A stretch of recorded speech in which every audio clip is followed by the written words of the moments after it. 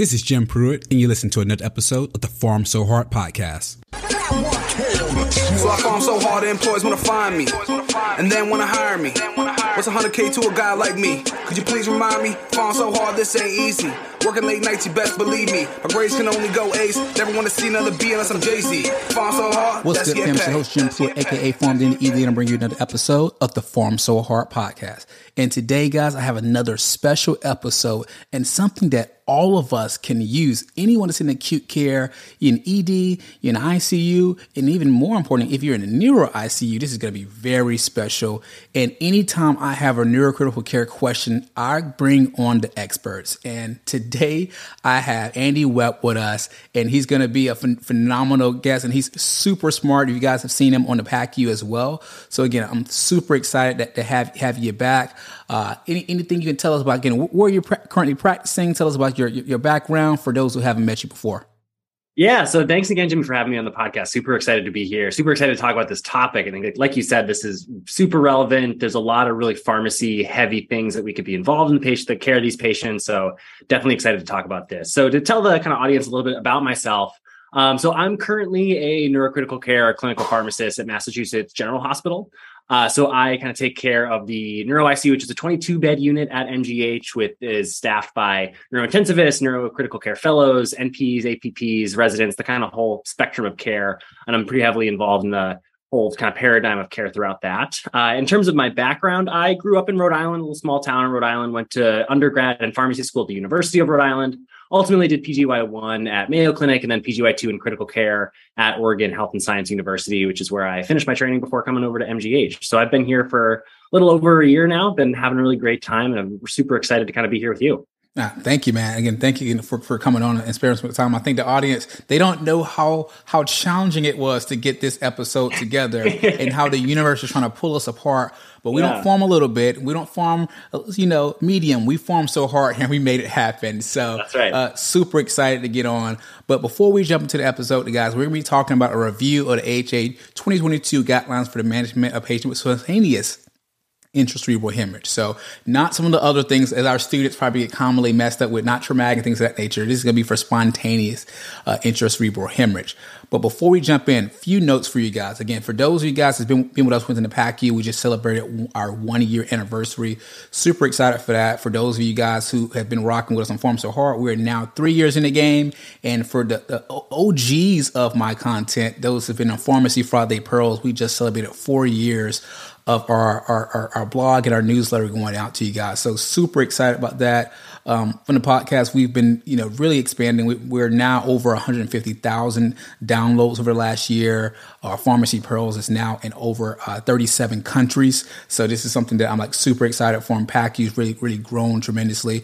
And we're going to have a few new products for you guys going towards the beginning of the year. So for you guys that's rocking with us on that end, stay tuned for it. If you haven't heard of these things before, check us out in the show notes. On any of our websites, they're all linked together, so you can find more information about those things. But let's take a quick pause and transition to the episode. Hey guys, just want to give you guys a quick moment to know about the challenge that we have going on for you guys. This is going to be 3 days of acute care questions that you guys can answer on your own time. There'll be timed quizzes. If you want to learn more about this new clinical skills competition that's really for everyone, nurses, pharmacists, PAs, NPs, students, everyone is invited to participate in a challenge. I don't want to take too much of your time up, but go over to the show notes and click on the challenge to figure out more about what we have going on. Signups are now and will close at noon on November 17th. All right, Andy. So let's go ahead and kind of take things back before we dive too deep into the guidelines. Can you give us an overview of ICH and really go into what are some of the risk factors in these severity scores? So some of the background information about intracerebral hemorrhage. Yeah, definitely. And I think this is an important place to kind of start because at least from my perspective, especially in neurocritical care, so much of the kind of pharmacotherapeutics that we have to put into these disease states to try to take the best care of our patients really get down to understphys of the disease. So I think it's important to kind of take a step back and understand exactly what's going on. So ICH, or intracerebral hemorrhage, I'll call it ICH throughout the rest of the episode, is the second most common type of stroke in the United States. So there are just around 800,000 strokes every year. And of those 800,000, around 10% of those are intracerebral hemorrhage. It's unfortunately also the most deadly subgroup of stroke as well, with somewhere around 20 to 40% of incident cases experiencing short-term mortality within the first 30 days after the bleed. Now, mortality does seem to be declining over time, with some more recent data showing that mortality is probably closer to that 20%, or it's more like 30 to 40% in the earlier part of the 2000s. But the unfortunate part is that unlike ischemic stroke, there really isn't any targeted, directed therapy to really improve outcomes in these patients. So there's lots of individual things that we can kind of put together to take the best supportive care of these patients. And those things altogether have been shown to improve outcomes. But unlike, alteplase or any of the individual therapies for ischemic stroke, we're really still investigating the best way to take care of these patients. And there's a lot of things in clinical trials to try to really target, trying to improve the outcomes in terms of a distinct therapy. But kind of to talk a little bit more about the pathophys of ICH, I think the first thing to understand is it's an arterial bleed, right? So if you have your brain, there are all these cerebral arteries which are kind of coursing through that brain. And an ICH is a rupture of one of those arteries. Now, there are kind of different locations throughout the brain in which that rupture can happen. It can be within the lobe of the brain, say like the frontal, parietal, temporal lobe, which tend to call those lobar bleeds. And commonly there's also deep bleeds. So there's things that happen in the thalamus, the brain stem, kind of deep within the core structures of the brain. And then there's also bleeds within the cerebellum, which is kind of outside of that core kind of tentorial space of the brain. But all of them, from a symptoms perspective, generally seem to present pretty similarly to the same way that you would expect kind of an ischemic stroke to present. So it's the kind of things like focal weakness, focal neurologic deficits. And so this is kind of the main reason why, if everybody's familiar with a code stroke in the ED, we're rushing them to the CT scan to see if there is a bleed, because the presentation is so similar to that of what ischemic strokes look like.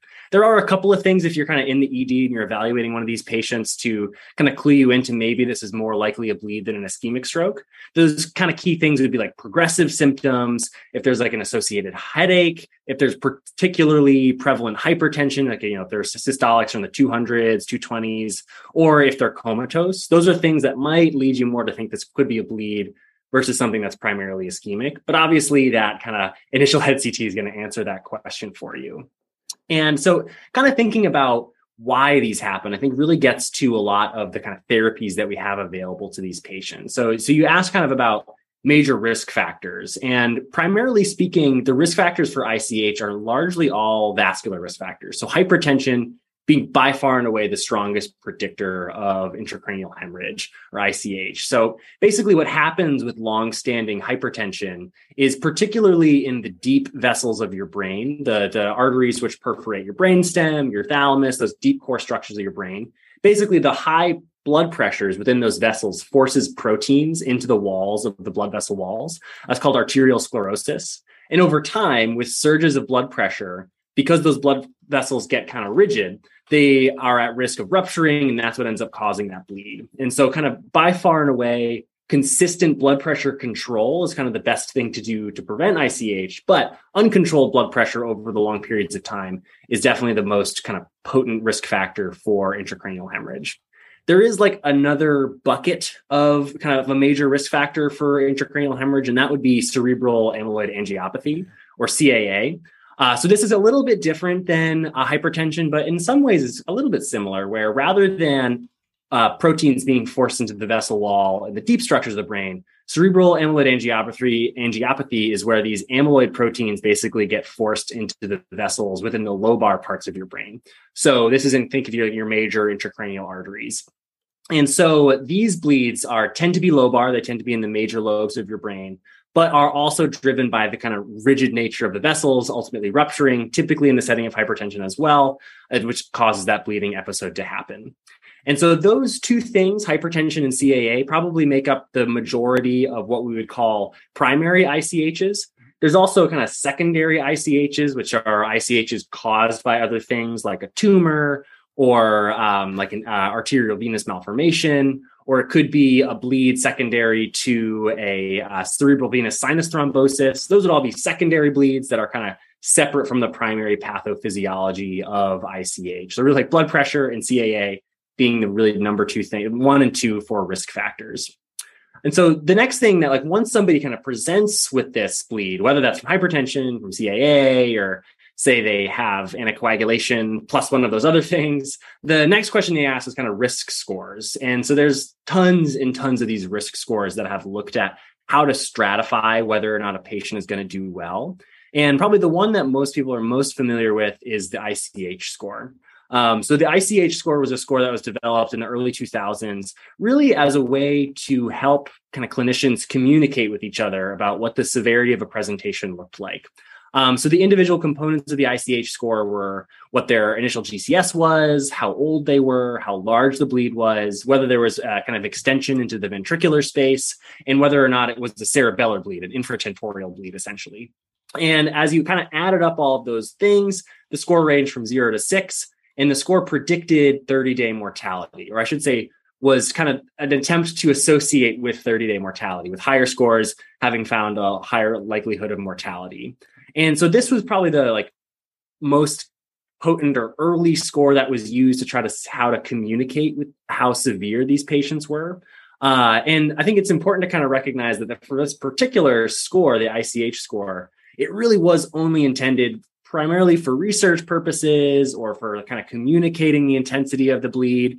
It was never supposed to be used prognostically. And unfortunately, kind of through interpretation of the study and kind of broad utilization of this score, if somebody comes in with an ICH score of 5, the ICH score paper would say they would have a 100% 30-day mortality rate. But that's not necessarily true in all cases. And if you end up kind of having this self-fulfilling prophecy of like, oh, well, the score says they're going to die, and then you kind of change their goals of care, then that kind of fulfills this self-fulfilling prophecy. So I think that's one kind of caveat to the ICH score, is that it's very useful in kind of classifying the severity of a score, but shouldn't be used prognostically or to kind of communicate with family members of how kind of severe what the kind of outcomes are going to be. So that's kind of one caveat with that.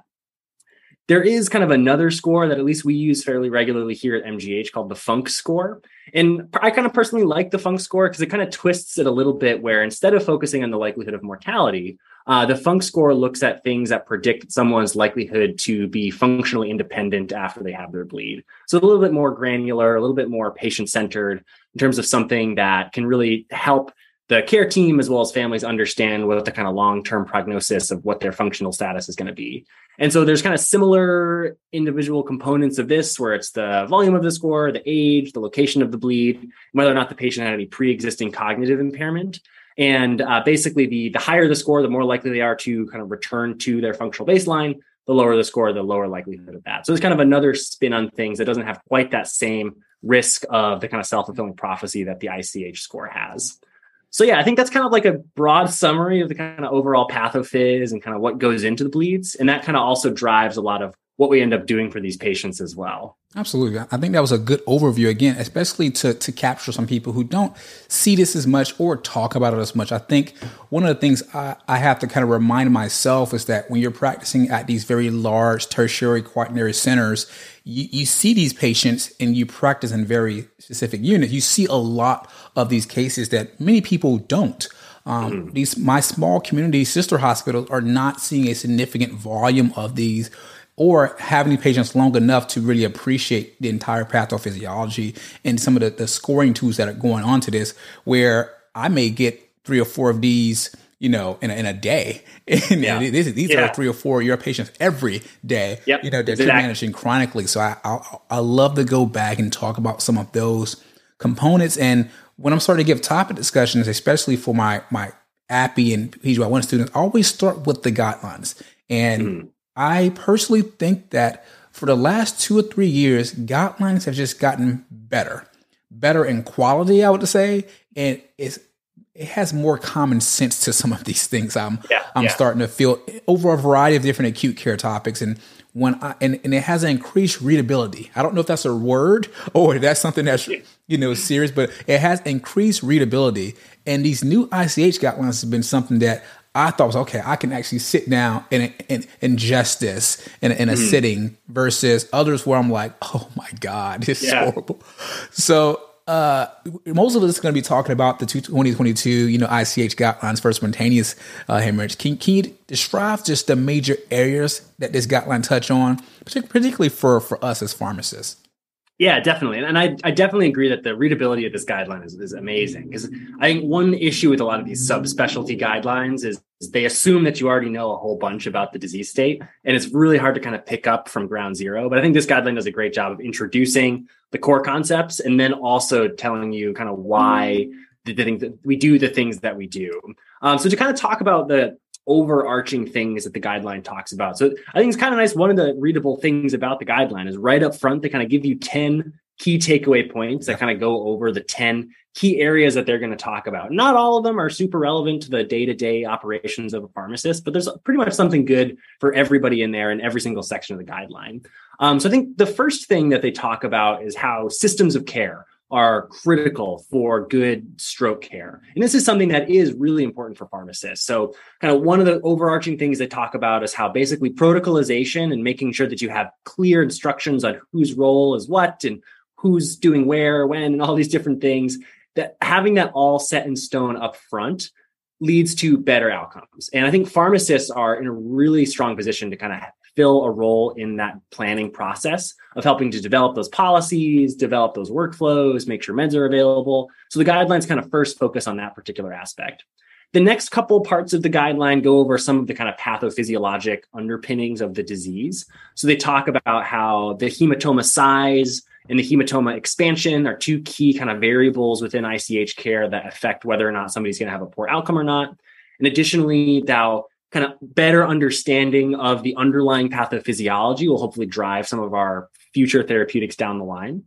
Then the next kind of group of things that the guidelines talk about is really the direct pharmacotherapy aspect of things. So blood pressure control being a huge aspect of this guideline. There are several updates to the 2022 guidelines from the prior guidelines that really set in stone some more objective and hard recommendations on how to manage blood pressure in these patients.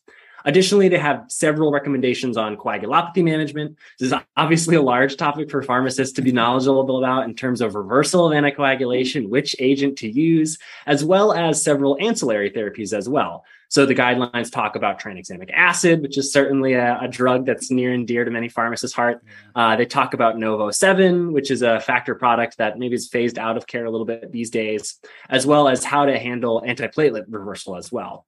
Additionally, there are some other areas that are not necessarily directly related to us, like who may or may not be a candidate for surgery, or who may or not be a candidate for kind of minimally invasive surgical practices. This is kind of an area where pharmacists could be involved because several of these involve direct installation of alteplase within the brain, which can be scary for certain individuals. And then the last kind of sections of the guideline really talk about the rehabilitation aspect of ICH. I mean, one thing I'm going to talk about a little later is kind of understanding the trajectory of these patients is really important when you're taking care of them in the acute phase, because oftentimes in the first 24 to 72 hours of an ICH patient's care, their exam can be very poor.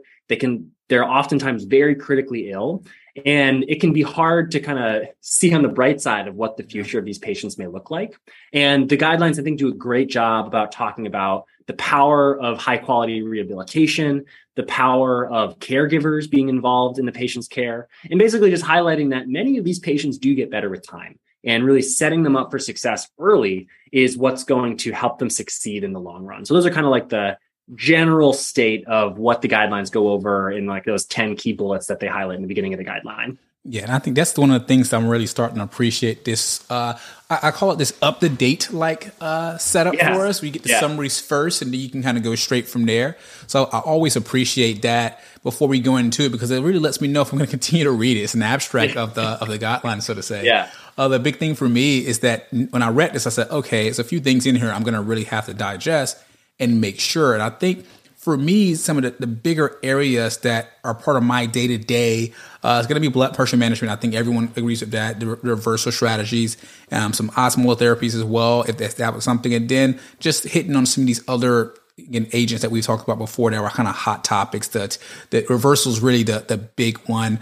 But the biggest surprise to me was I wouldn't say a huge shift, but a change in terminology with the blood pressure management. Yeah, I definitely want to go into that and what it means to me, because I was actually informed by this type of language from actually MSL. And I start to notice that just that slight change in terminology could change the way we manage these patients. And there's some new blood pressure concepts going on. So can we kind of dive into that? Can you discuss the recommendations on blood pressure management and in this new ICH guidelines? Yeah, definitely. And I definitely agree that there was a little bit of a shift in focus, which I think for people who are kind of in the space is not a surprise. But I think for people who are, just keeping up with the guidelines, trying to stay up to date, it was a little bit surprising where the very first recommendation that came out of the guideline was that blood pressure variability was the key target for improving outcomes. So I think in the prior guideline, at that point, Interact 2 had come out and we kind of understood that lowering patients' blood pressure in the acute phase was probably the strongest thing that we could do to reduce the risk of hematoma expansion. And reducing hematoma expansion was kind of thought to be what was driving improving outcomes in ICH care. So if you think about, somebody who comes in with an ICH, they have really high blood pressures initially, and that systolic blood pressure, that pressure which kind of correlates with the shear force against the vessel wall, your ventricle kind of cranking blood out every single time the heart beats. That really high blood pressure is what likely drove the rupture in the artery and what is driving expansion of the bleeding. And so bringing that blood pressure down, particularly the systolic blood pressure, was thought to be what would be the most potent thing to kind of improve outcomes long-term. And generally speaking, as we'll talk about in a minute, that was found to be true. But what was really found subsequently is that it was the variation in the control that was maybe even more of a potent predictor of outcomes than the actual target number itself. And so this concept of blood pressure variability is a little bit abstract. The guidelines kind of say limit variation, but it's kind of hard to pin a number to that. And really where this recommendation came from was a handful of post hoc analyses of those two major trials that kind of guide our blood pressure management. So that'd be Interact 2 and Attach 2. And essentially what they found was that the more patients' blood pressure fluctuated over that first 24-hour period and beyond, the worse those patients did. So there's actually a handful of really interesting post-hoc analyses where they basically looked at the individual measurements. And it was interesting, there's only like a handful of measurements that they had in these patients. So for Interact 2, they got a blood pressure measurement at hour 1, a blood pressure measurement at hour 6, 12, 18, and 24. So it was really only like 5 measurements. And then the daily blood pressures over the next couple of days. But even within those just handful of measurements, when the standard deviation of blood pressure really exceeded like 10 millimeters of mercury across that first 24-hour phase, there was like a linear association with worse functional outcomes. The odds of somebody having poorer functional outcomes at 90 days was significantly higher. There are really more fluctuations that you have in their blood pressure, which is what really drove the recommendation in this particular guideline. So that kind of maintaining smooth blood pressure control. And I think as we'll kind of talk about in a minute, that will hopefully kind of guide the agents that you choose to try to have things that are shorter acting, more easily titratable, don't have quite as much variability in their effect, to kind of really target that value. Now, the one tricky thing with this is while this is like a great conceptual recommendation, there really isn't like a hard and fast operational number for you to target. You can't put in your nicardipine order limit the standard deviation of blood pressure to 10 millimeters of mercury, right? So I think at this point, while we kind of understand from a kind of pathophysiology perspective that variability is bad, there's still some work to be done about what that actually means at the bedside, other than us just kind of looking back at our patients and saying the ones who had a lot of variability tended to do poorly. We don't quite know how to quantify that variability to a point that it might be actually helpful to the clinicians taking care of the patients at the bedside. Yeah, and that's the big component. I'm just thinking about it. Man, that sounds great on paper. But the biggest thing is how do I make sure this doesn't happen when, depending on what agent I have, I can have it at the same dose and it can kind of go all around. The biggest issue that I have is telling my nurses, hey, listen, we don't have to titrate every 3 or 4 minutes. The order doesn't say that. And you're like, but I read the new guidelines. I'm like, I know, but we let's have more of a conversation. So I think in that part, it gets a little bit more intriguing for me. But you mentioned that this kind of is going to really push you to where you want to go. But before I would say this, before we get into that part, there's some other recommendations in there that I really want you to touch on when they give it was a few more surprises for the average person in those blood pressure recommendations. Yeah, definitely. So I think after you kind of get past the variability piece, the next key piece they talk about is early blood pressure control. Yeah. So I think in the last guidelines said, they kind of talk about like, oh yeah, it's probably a good idea to target 140, but there were kind of wishy-washy recommendations on exactly at what point you should be hitting that target. And really these guidelines updated that to say like within 2 hours of them showing up to the door, you should basically have them at your goal. And that goal should probably be 140 for most patients. And so the guidelines do kind of caveat that with several kind of basically following the inclusion and exclusion criteria of the two trials, so kind of showing in patients who have mild to moderate ICH with systolic blood pressures presenting between 150 and 220, so on and so forth. Those are the patients that you should really be targeting 140 within a range of like 130 to 150. So you don't have to like religiously try to hit that exact number, but really trying to get to that number as fast as you reasonably can is one of the kind of additional new recommendations, because essentially what they found was that because blood pressure reducing the risk of hematoma expansion is what is presumed to be driving the functional outcome benefit of blood pressure control. And patients are at the highest risk of hematoma expansion really within the first 2 to 6 hours of their bleed. Really early control is presumed to be what's the most likely to kind of drive benefits.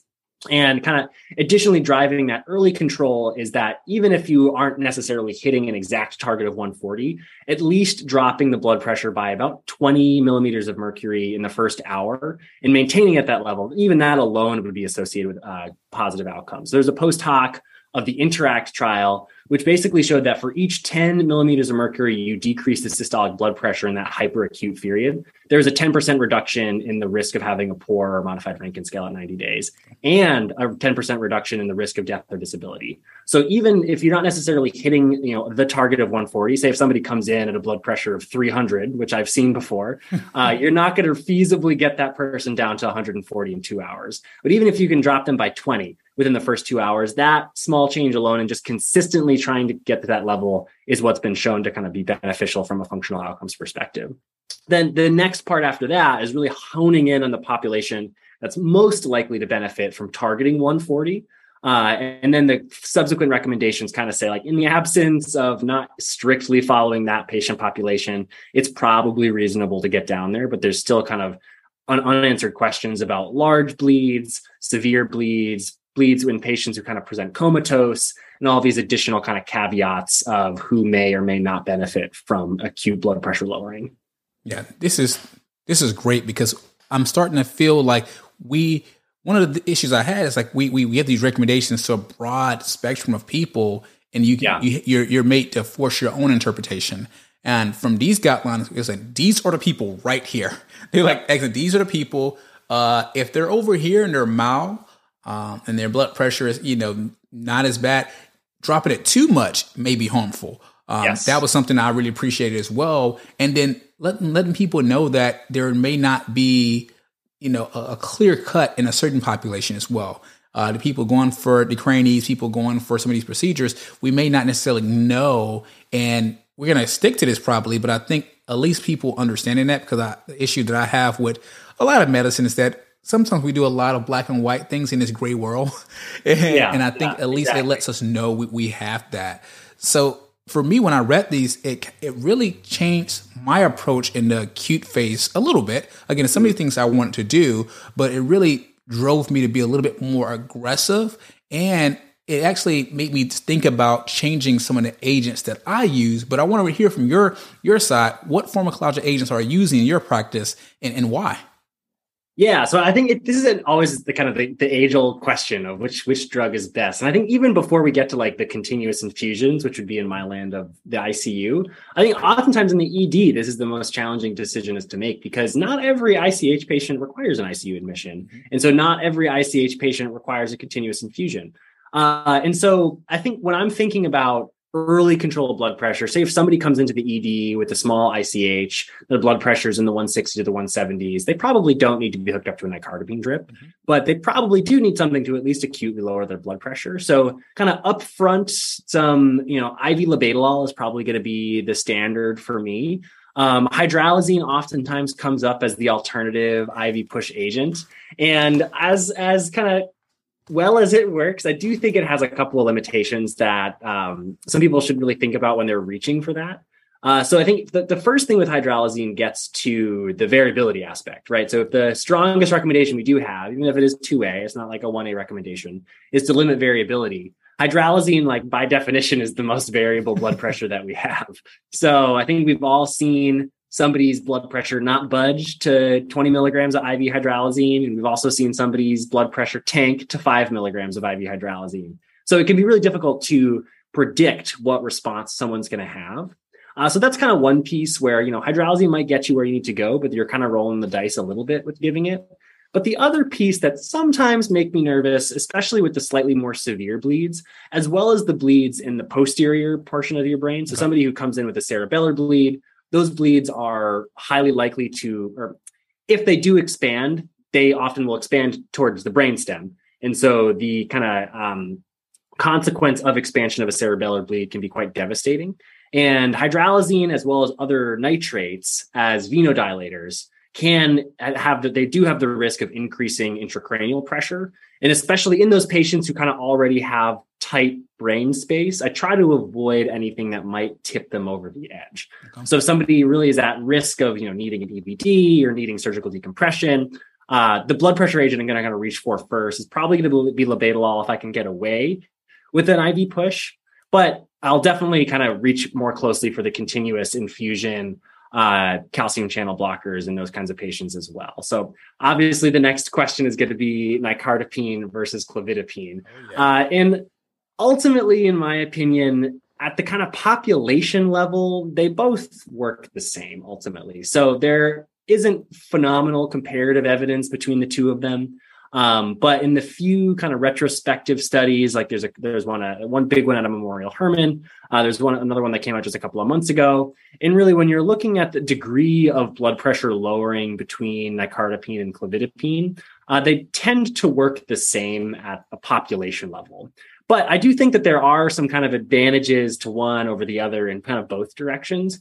But at least in my own practice, nicardipine is generally speaking going to be the first line agent. If somebody comes up to the ICU is requiring a continuous infusion, it's relatively affordable. It's very familiar to the nursing staff and clinical team, and does get the work done. It kind of gets the job done. But there are a couple of scenarios in which I do actually prefer switching to clofidipine or potentially using clofidipine up front.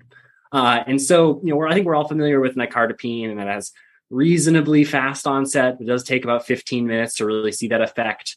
It can be titrated every 15 to 30 minutes, so on and so forth. But the kind of key caveats of nicardipine is, especially in the presence of hepatic impairment, it can have prolonged clearance and may have kind of this tail effect where they continue to lower even after you turn it down. As well, it can also be quite a lot of volume. Oh, yeah. So at least at our center, we actually do mini bag plus nicardipine vials. So we snap a 20 milligram vial of nicardipine to a small bag of NS. But at the max rate, you run through a bag of nicardipine in about an hour. And so it's a lot of work for nursing to swap out a bag of nicardipine every, 75 minutes or something along those lines. So in somebody who's on the max rate, they're getting a ton of volume, and it's a lot of work for nursing.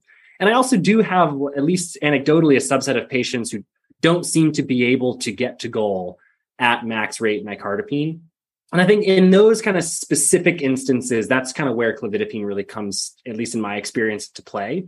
So one, it is faster onset and faster acting. That's just objectively shown. So there's the Accelerate trial that was done, about a decade ago now, which shows that clofidipine is really fast. So you can start somebody on clofidipine and get them to their goal blood pressure in 10 minutes. Somebody comes in with a blood pressure of 180, they're at 150, 160, 50 minutes later. But the only time that that's really feasible is when somebody is standing at the pump and increasing it every 60 seconds, which just doesn't happen in clinical practice. But if you do have somebody who can kind of have that attention to titrating the infusion, it does have a role there. But whether or not getting somebody to goal in 10 minutes versus an hour has that much of a difference to kind of switch from nicardipine to clofidipine for that reason, I'm not really sold. But where I am sold is where somebody's not quite at goal on nicardipine, at least in my experience, because clofidipine does have a slightly higher ceiling in terms of the tolerable dosing. I have been able to kind of push people closer to their goal by switching to clofidipine and allowing us to kind of get to a higher dose range versus nicardipine. And additionally, the kind of benefit there is then they come in larger vials. And so they tend to last longer for nursing. It's less volume overall. And so there are like a handful of advantages in that perspective. But generally speaking, my kind of workflow would be try labetalol. If labetalol doesn't get them there and they are still persistently high and they're going to come to the ICU no matter what, nicardipine is generally speaking going to be the next agent on my list. And clofidipine is kind of a backup. And when you look at all the data, like there's a recent great systematic review by Caitlin Brown in Neurocritical Care that was published just a couple of months ago that really looked at all of these different agents.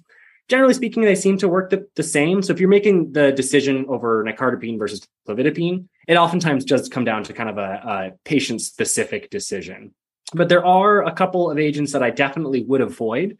So hydralazine, you can use it, you can not use it. It's kind of a standard for many institutions. But I would definitely avoid nitroprusside or any of the kind of continuous infusion nitrate-based blood pressure agents, mostly for that venodilation effect I mentioned previously, where you do have a risk of increasing intracranial pressure by increasing kind of venous blood volume. And there was actually a study that did compare nitroprusside to, I believe it was nicardipine. And there's actually higher mortality in the nitroprusside arm. It's a relatively small retrospective study, is not anything earth-shattering, but does kind of confirm my pre-existing bias that the nitrates are probably not the ideal agent in ICH, although they do seem to be used with kind of some regularity and with good success in Europe. But just my own clinical experience would be to try to avoid the nitrates if you can.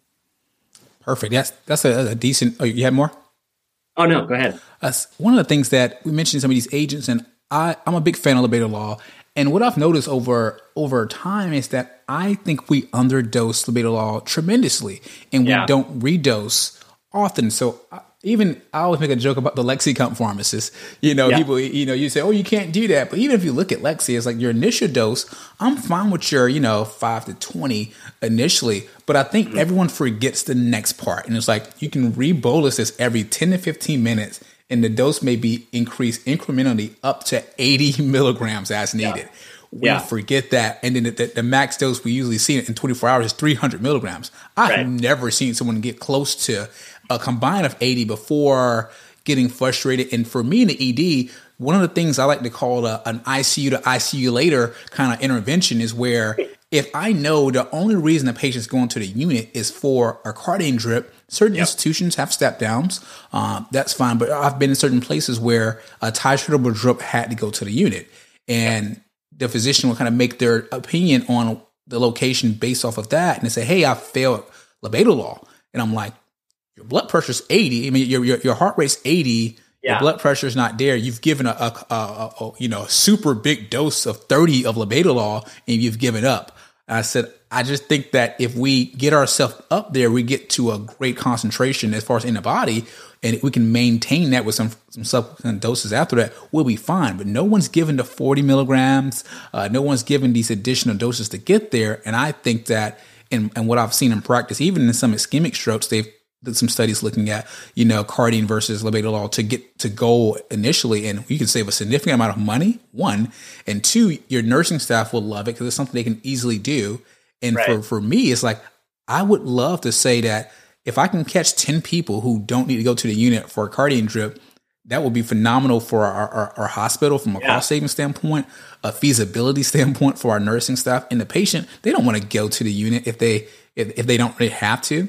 Because usually the ones that have a good GCS, blood pressure is mildly elevated, these are your older people who have smaller brains and they can kind of tolerate that increase in volume temporarily.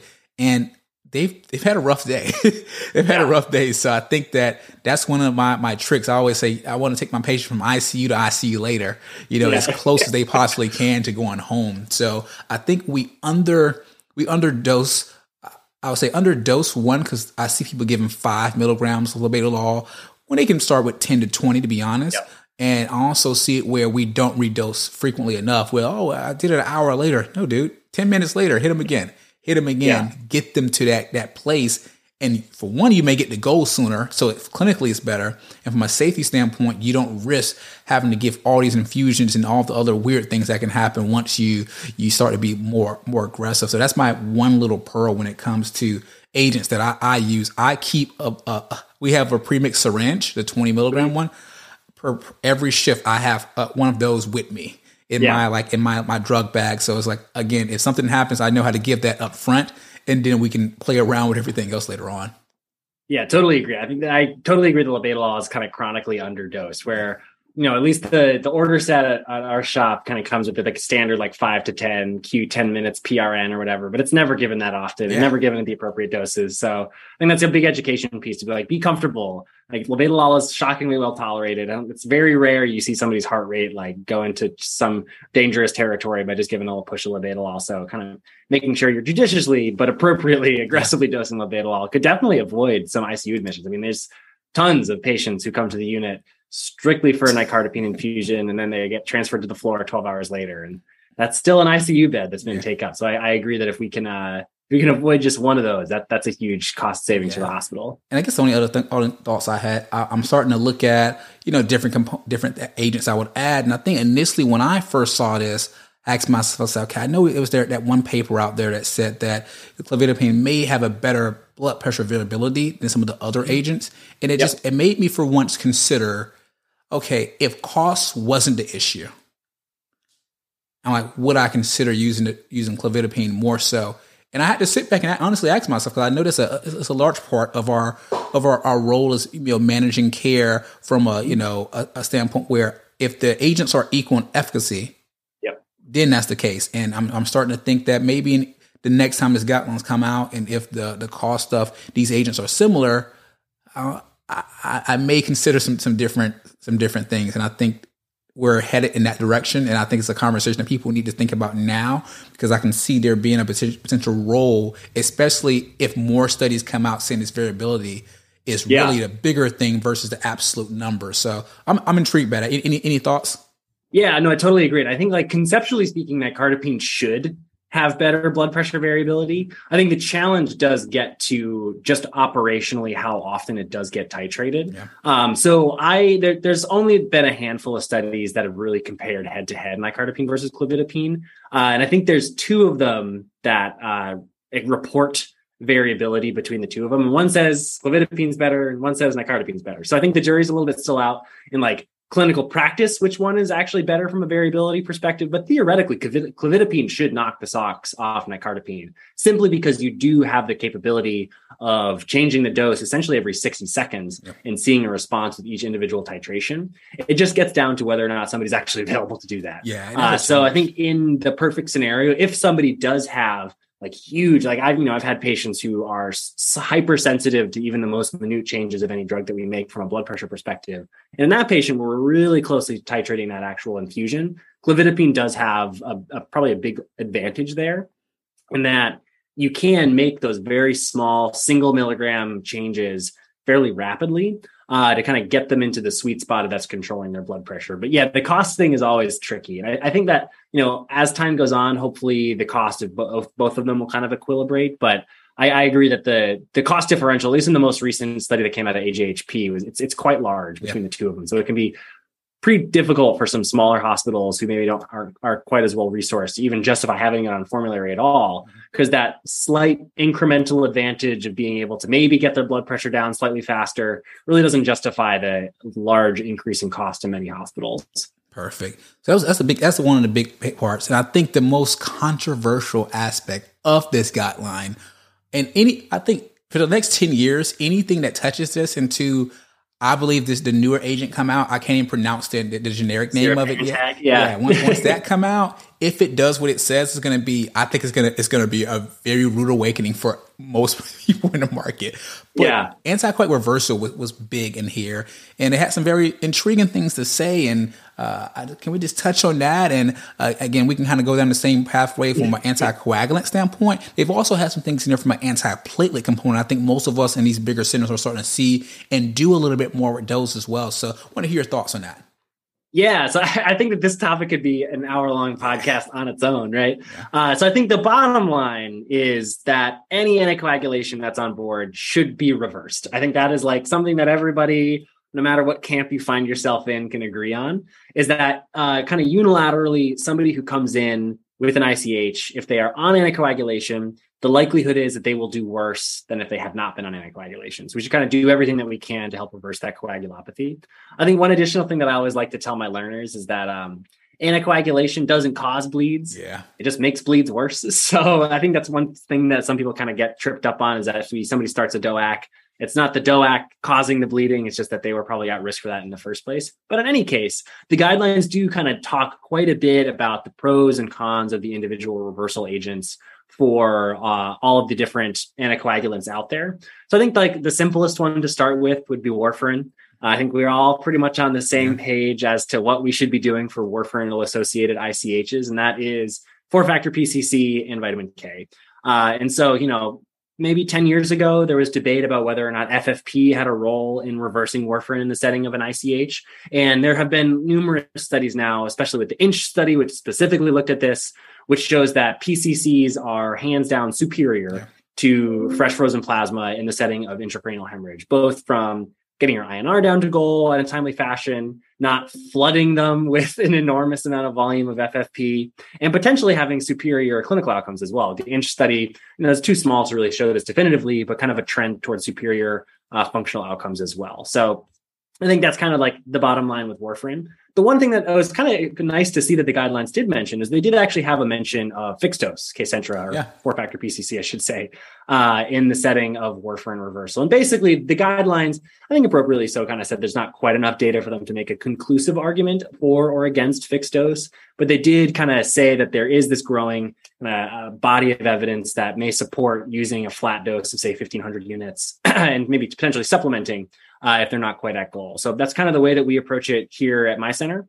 So if somebody comes in with a warfarin-associated ICH, we're going to give them a flat dose of 1,500 units of Kcentra. We'll check an INR in 30 minutes. And if they're not below 1.4, then we'll kind of supplement them with what the remainder of the weight-based dose is. But almost always people hit their goal with the fixed dose. It's really just a handful of patients who don't quite get there. So hopefully for most people, that's kind of like a said and done. Kcentra, vitamin K. Don't forget the vitamin K, of course, for warfarin.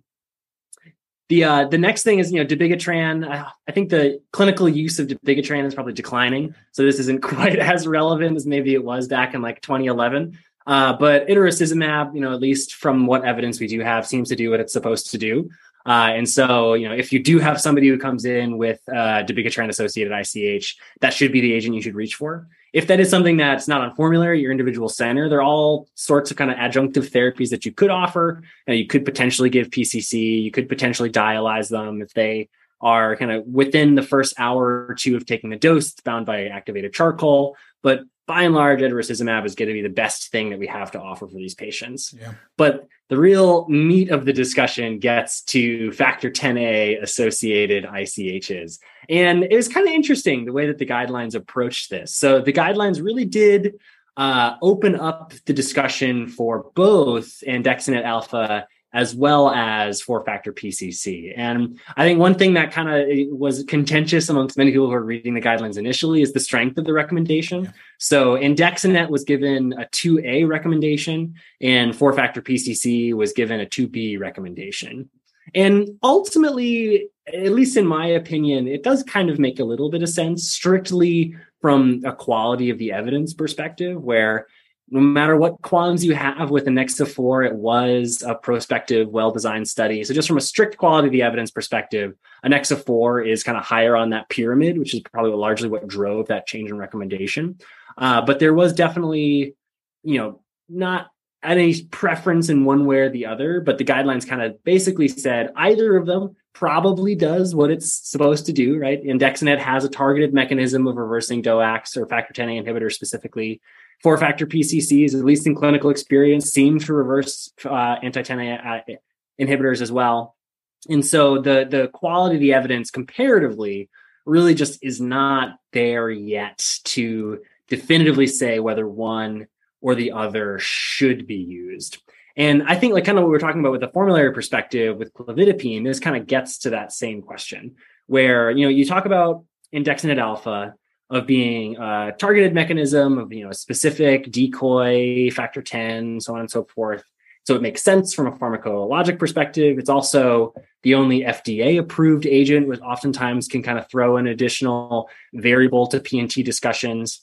And the Anexa-4 study, as various criticisms that you could potentially make about it, did demonstrate that it seemed to do what it was supposed to do. So in patients who came in with factor 10A inhibitor associated bleed, particularly excluding the patients who were the least likely to do well. So large bleeds, patients who are comatose, those going to surgery, a lot of the really highest risk patients. And so a fairly highly selected group of patients, andexanet achieved hemostatic efficacy. The bleeds tended to not expand. And I think that's an important finding of kind of showing that it is doing what it's supposed to do. I think the interesting sub-findings of Anexa-4 being that the correlation with reversal of anti-10A activity was only very weakly associated with hemostatic efficacy, specifically in the ICH population.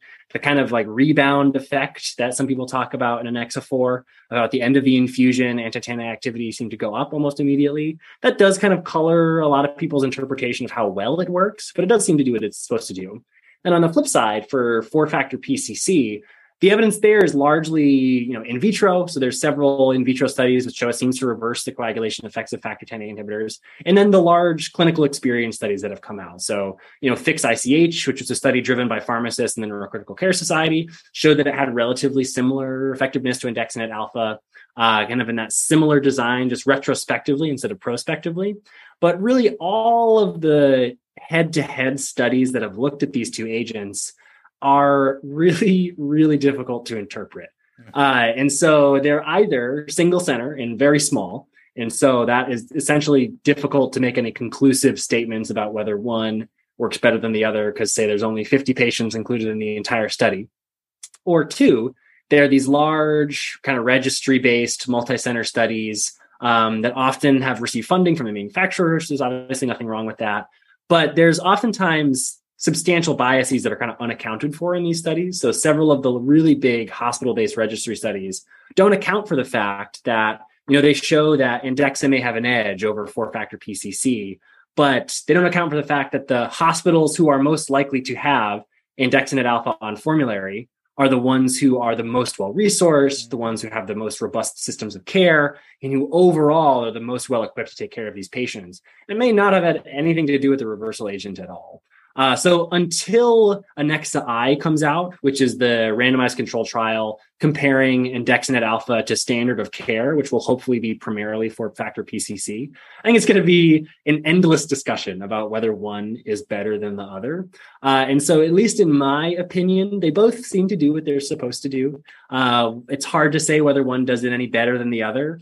But from a formulary perspective, I think it's totally reasonable to, consider not adding andexanet to formulary until we really do have conclusive evidence that there is a benefit, other than the fact that one carries an FDA label and one doesn't. Yeah, that's the biggest point that's really been driving most of the discussions that for the last few years. I think everyone who's been talking about this, we mentioned the price tag and we mentioned the study. And, I think it's one of the things that I think back to now is that it's very easy to criticize a RCT because there's certain things you're expecting versus observational. There's certain things there's certain liberties where you're like, okay, well, this is what they had and this is what we found. So it's fine. I think I'm still in the ball camp, and as you mentioned, until I have great data, or even, I shouldn't say great. If Acceptable. If I have acceptable data that compares the agents in the manner in which we use them, because I can see something happening to where we say, we're going to use fixed dose Kcentra compared to Indexa, but the fixed dose actually is like 500 units compared to like the 1500 units. Exactly. Yeah. Something that way. But if I can find something that says that, I'm completely on board with it, especially if it says it's better. Right. If I can find something that says it's better, I can get on board with that. But at this point, I know people say that the costs have reduced tremendously. But that even at the cost reduction, to my knowledge, is still at least 3 to 4 times as expensive as the dose of Kcentra that we will use, or four-factor PCC. It's definitely a formulary decision, and something that should be revisited very often. Even if you add it to your formulary, it's something that we should revisit, because I'm predicting that those who use Indexa are not using it in the manner in which it was studied. These patients will go to surgery. These patients will be sick. These patients will be the ones that were excluded. So I want to see how people are utilizing in the real world. And is the VTE there? Are these other components that are there? Is the mortality any different? Even if I don't think these agents impact mortality, to be honest with you. But it's something that makes me intrigued. So it's definitely a discussion. I think every conference that I do, that anyone do in this space, is going to talk about it every single conference with any new data that comes out. And we had a few studies that are worth talking about that people will probably end up seeing at Empower once we do our conference again. So it's definitely intriguing. I guess in my practice, we're doing fixed dose for your vitamin Ks, and we're still messing around with a range of weight-based dosing for our DOACs at this point. What about you? Yeah, so andexanet alpha is the formulary agent for factor Xa inhibitors at our center, but we occasionally do have kind of a patient by patient specific decision as to whether or not we're going to offer PCCs. And so our workflow is kind of requiring hematology discussion about what's potentially the best agent for this patient and somebody who doesn't fit the clear andexanet guideline. But if we do 4-factor PCC for a DOAC, it's almost always going to be kind of the full weight-based dose of 50 units per kilo, max of 5,000 units or something along those lines. But it does actually happen pretty infrequently that we don't give Andexa. But to your point, I'm really interested in the kind of subsequent studies that come out about the real world use, because at least in my experience, the patients who do end up getting andexanet alpha would not have been included in Nexa-4. They're almost always going to neurosurgery. They're almost always very severely ill patients. And it does seem to be this kind of Hail Mary of we're going to try everything that we possibly can to kind of improve the care of this patient. And whether or not we can extrapolate the findings of an Nexa-4 to that patient, I think is really yet to be found. So it'll be interesting to see what Anexa-I shows. That should come out, I think, in 2024. So we still have a little ways away before that gets published. But I think there's a lot of things that are going to be going into that study, which will be interesting. So, it'll be interesting to see differences in blood pressure control. I think one thing that there have been a couple of studies that have come out that have tried to compare, the findings of Anexa-4 to prior registry studies of Kcentra use and DOAC reversal. And ultimately, it's what they're actually comparing is contemporary ICH care in 2018 to ICH care in 2011. And we've changed a lot over the last 10 years. And any difference in outcomes may simply be due to that particular variable that they didn't account for. So hopefully Anexa-I will kind of help answer a lot of those questions. And additionally, to your point of actually looking at functional outcomes and whether or not reversal does really change the course of that particular trajectory, because as of yet, that data particularly does not exist. We all agree that anticoagulation should be reversed, but the kind of definitive measurable change in outcomes that has is still a little bit hard and a little bit murky to really nail down. I think Anexa-I will be really, really beneficial to definitively answer that question. Unless Siraparentag can swoop in and save the day. Yeah, that's going to be intriguing. Take it all away. So for complete, I think everyone's on board with reversing your heparins with protamine. And the next step, I kind of wanted to ask your thoughts on, because again, a lot of this is not done in the ED. I've asked about it, and usually it's a conversation about antiplatelet related hemorrhage, and what conversation do we have? Again, it's not as straightforward, I would say, from my team, whether they want to reverse those things now, and what options do we have when it comes to antiplatelet management? Yeah, great question. And I think that this ultimately gets down to the subsequent question about what are we going to be doing about the bleed. And so if somebody comes in with a spontaneous ICH and they're taking aspirin or clopidogrel or ticagrelor or what have you, the next question really should be, is this person going to go to the OR? And I think that is the decision point as to whether or not you're going to actively do something about the antiplatelet. So one of the things that the guidelines do talk about is really dissecting some of the findings of the PATCH trial. Yeah. So the PATCH trial is an RCT, which basically randomized patients who are on primarily aspirin with some clopidogrel with spontaneous ICHs to receive basically either 1 or 2 units of platelets as reversal of the antiplatelet agent. And what they found was that platelets actually worsened outcomes. So patients were more likely to die. They were more likely to have poor functional status at 90 days.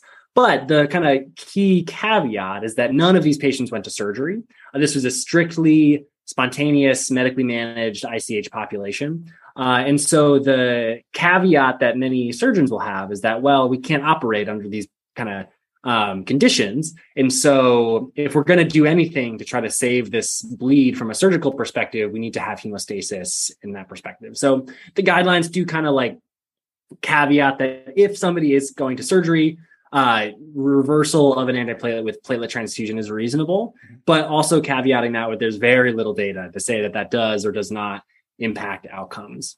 Now, I think one kind of interesting caveat that I think some people may miss in the guidelines, as well as kind of understanding how the different antiplatelets work, is that platelet transfusions will have no impact on ticagrelor in its antiplatelet activity. So if you think about how aspirin, clopidogrel, prasugrel are all irreversible, kind of covalently bind to the P2Y12 receptor, ticagrelor is not. It's that allosteric binding site off to the side.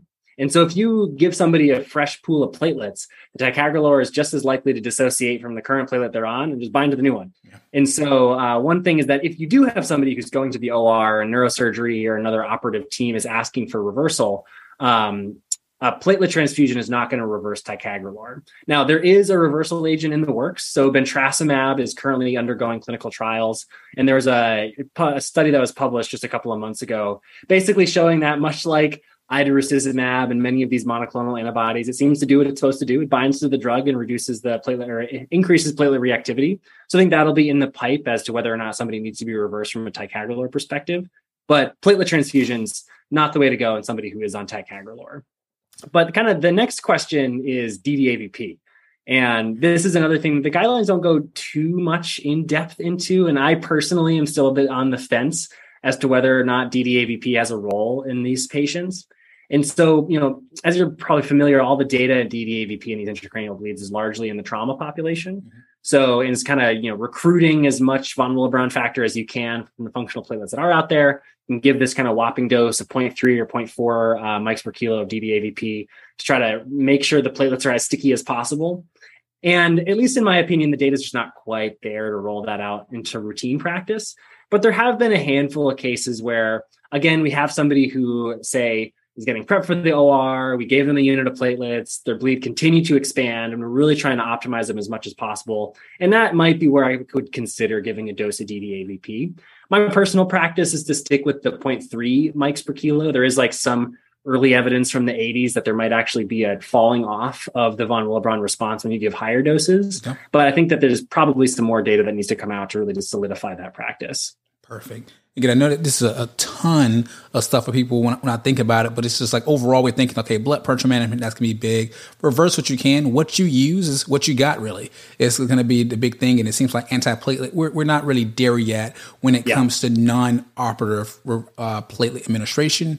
Or, it's kind of a toss up right now with the data that we have when it comes to using desmopressin for these non-operative or even operative that fail traditional antiplatelet therapy that are going to the OR. So those are the big things for that. I don't want to get too much into this. I don't think that we've had a significant amount of change when it came to osmotic therapy and things of that nature. But I just want to mention, is there anything in here you want to touch on when it comes to just osmotic therapy? Yeah, I think there is one thing that I do want to kind of point out in the guidelines that I found kind of interesting is there was one particular recommendation that I've actually had a couple of people get caught up on. And the guidelines specifically say that prophylactic mannitol may be associated with worse outcomes in ICH, or at least doesn't have a benefit in ICH.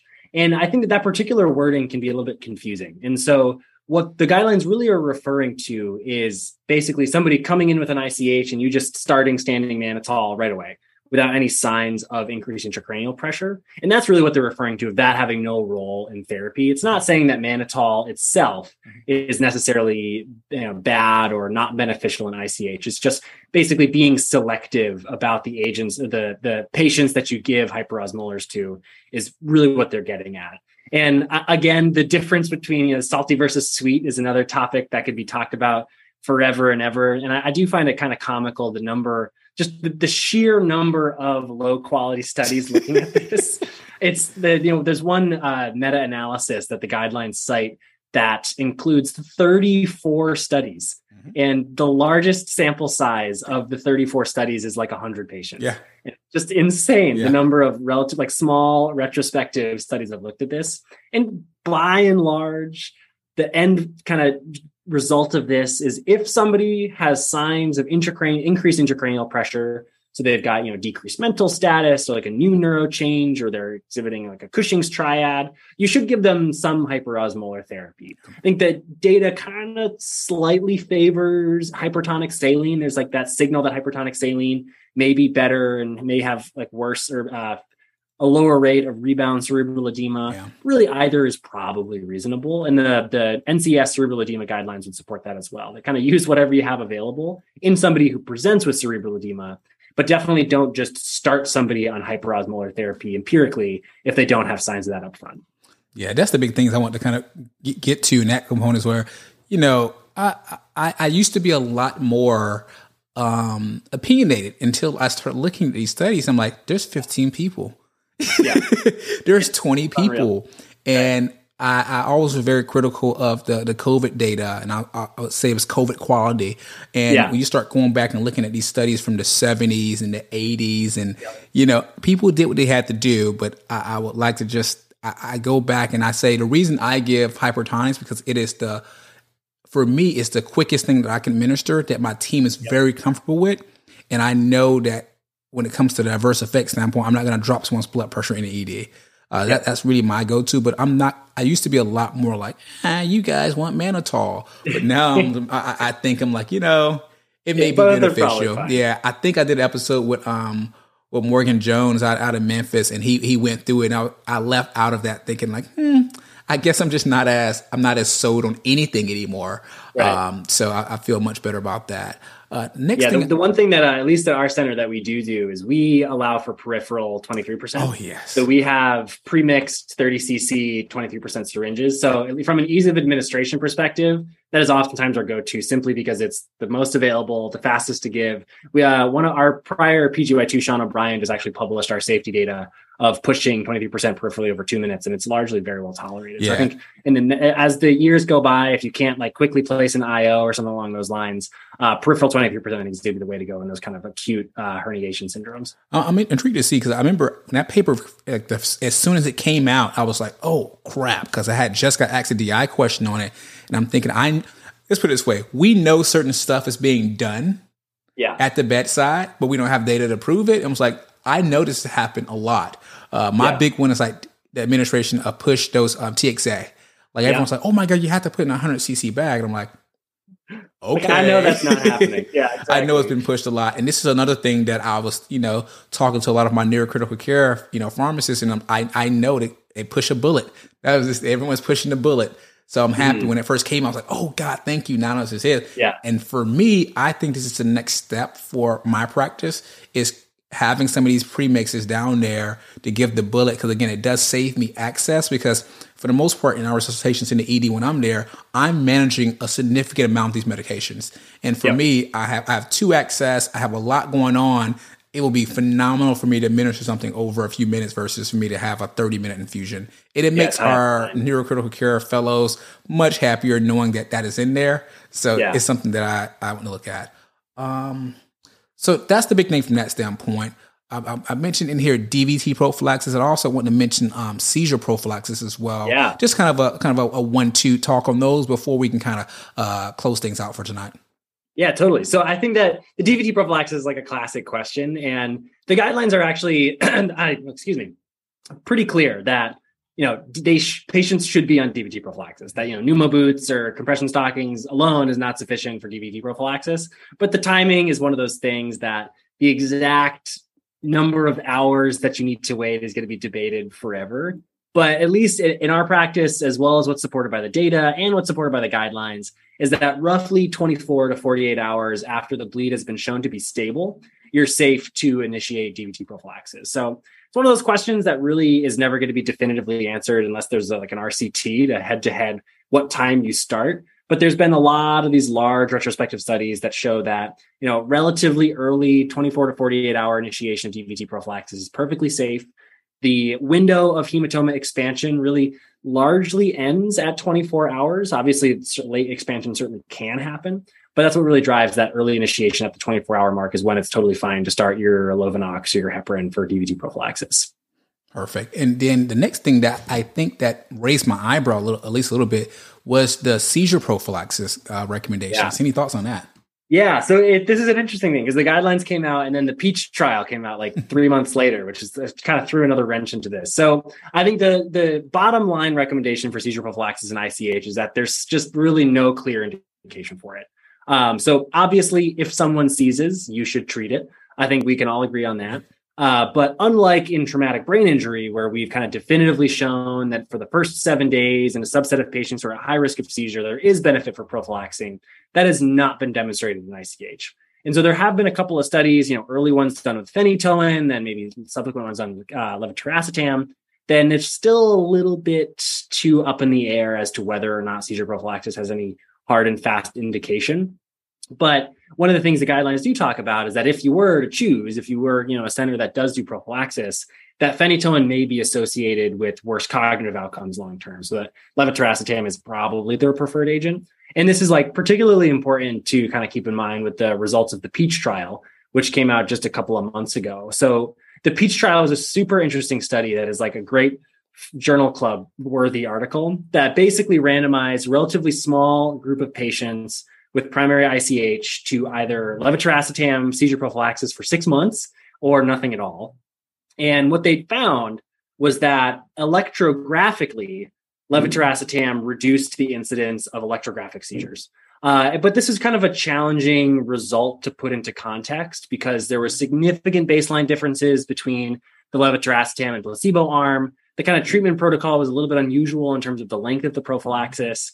And the rate of clinical seizures, the ones that we would like kind of traditionally think to be worried about, really was not significantly different between the two arms. It was just those electrographically captured, ictal episodes that was reduced with levetiracetam. And what was, I think, particularly important in the Peach trial, if you look into the supplement, once they adjust for all of the baseline differences, they adjust for the size of the bleed, the location of the bleed, all of these different things, the kind of confidence in that levetiracetam had any effect at all completely went away. The confidence intervals were enormous, and there was really no conclusive kind of conclusion that you could make about whether levetiracetam had any effect. I think the jury is still out, essentially. But I think the Peach trial itself will prompt a much larger trial that hopefully will come out in the next couple of years.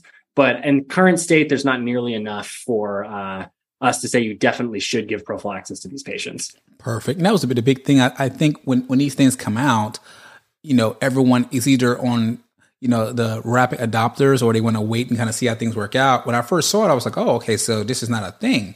But I said, Jimmy, even if we had great data saying this is not a thing we do anymore, how many years is it going to take for our entire colleagues to get on board? At a big center like, MGH, I think it's something that's one thing. But even then, there's going to be a transition period to where people are like, First, not trusting the recommendation, even if there's great guidance. Now, with not so great guidance and having these interesting, caveats of the Peach trial, it makes you say, if people want to do it, I'm not certain that prophylaxis with Keppra causes harm.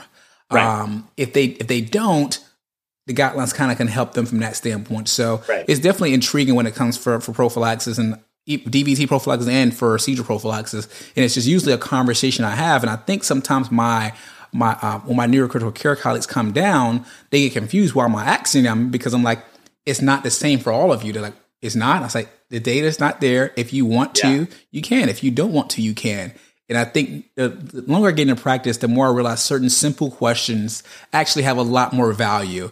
Asking someone whether they want to do something or not, because the data, once you look at all of it, you then become just a little jaded. I would say jaded, or you just come to where you're not going to push anything. And I have this bucket for recommendations. I have this, I'm going to recommend this every time, like calcium in a patient that's bleeding, that's getting a ton of blood. That's what I'm going to do. But like TXA in that same bleeding patient, hey, do you have a tag? It's kind of that gray bucket versus the bucket. I say you can't do this. So it's really intriguing, I would say, when it comes to these recommendations.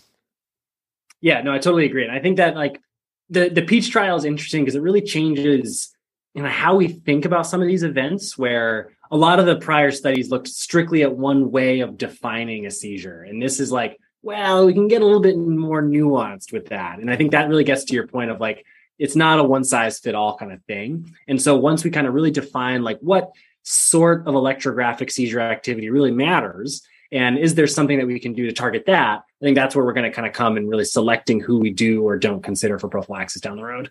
Perfect. So I don't want to hold you for too much longer. And a big question I have, and we hear all this information, what should clinicians do with this information at this time? What would, if you can make it to where you and a person guiding every pharmacist in the ED and ICUs throughout, when it comes to this information, what are some key things you want people to do with this information at this time?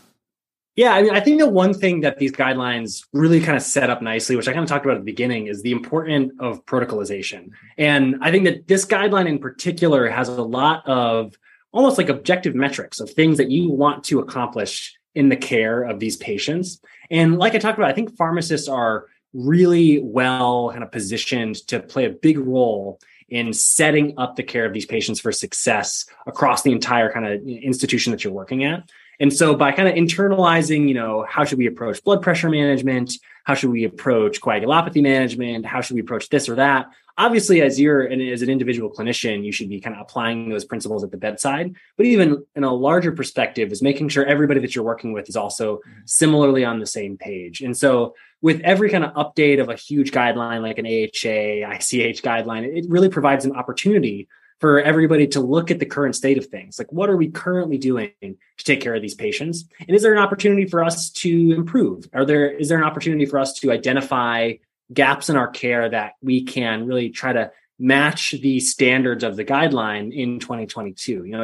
I think we've all probably had that guideline that's posted on your policy website that hasn't been updated since 2014. And everybody's like, well, that's how we do things based on the guideline. And I think that this sort of a big publication is really an impetus to empower a pharmacist to say like, hey, like it's time to update. Like I have got new things that we should be shooting for.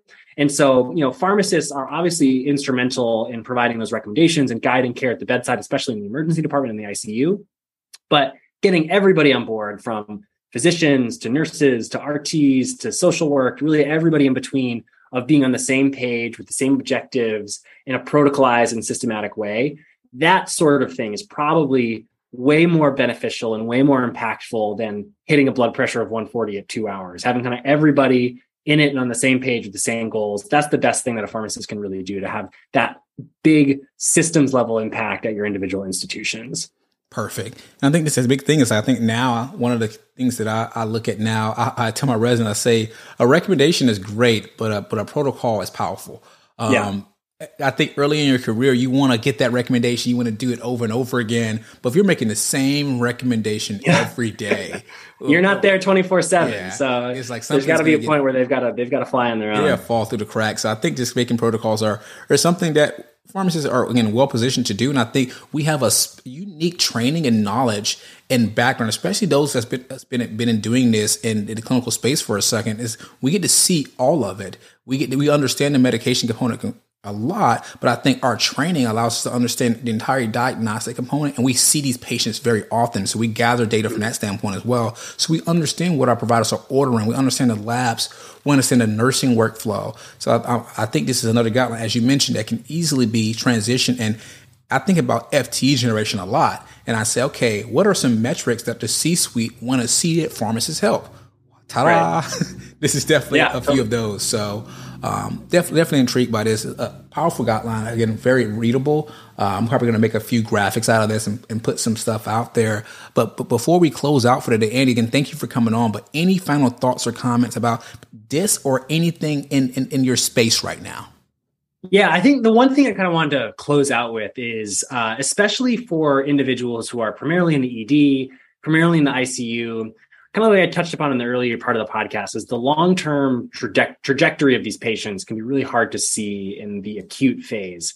And there's a really awesome study that came out in JAMA Neurology just a couple of months ago, really looking at the more long-term, what these patients look like at a year.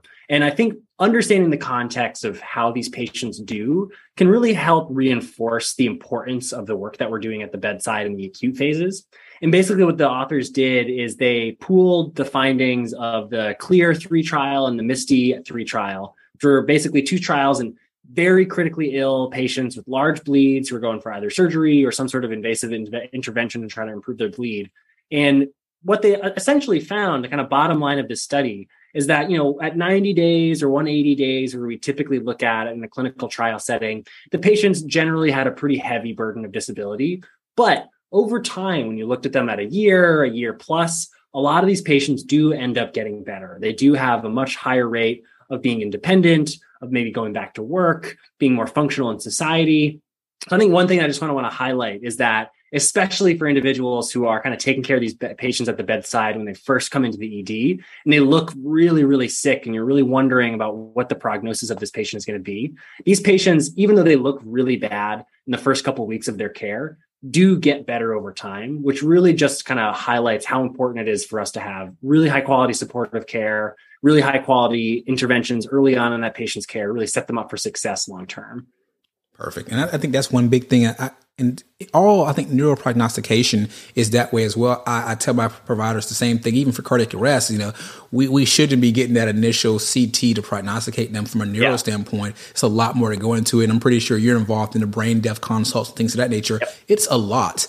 And I try to keep an optimistic view because, again, unfortunately, we see a ton of patients. Some of it make it upstairs. Some of it don't make it upstairs.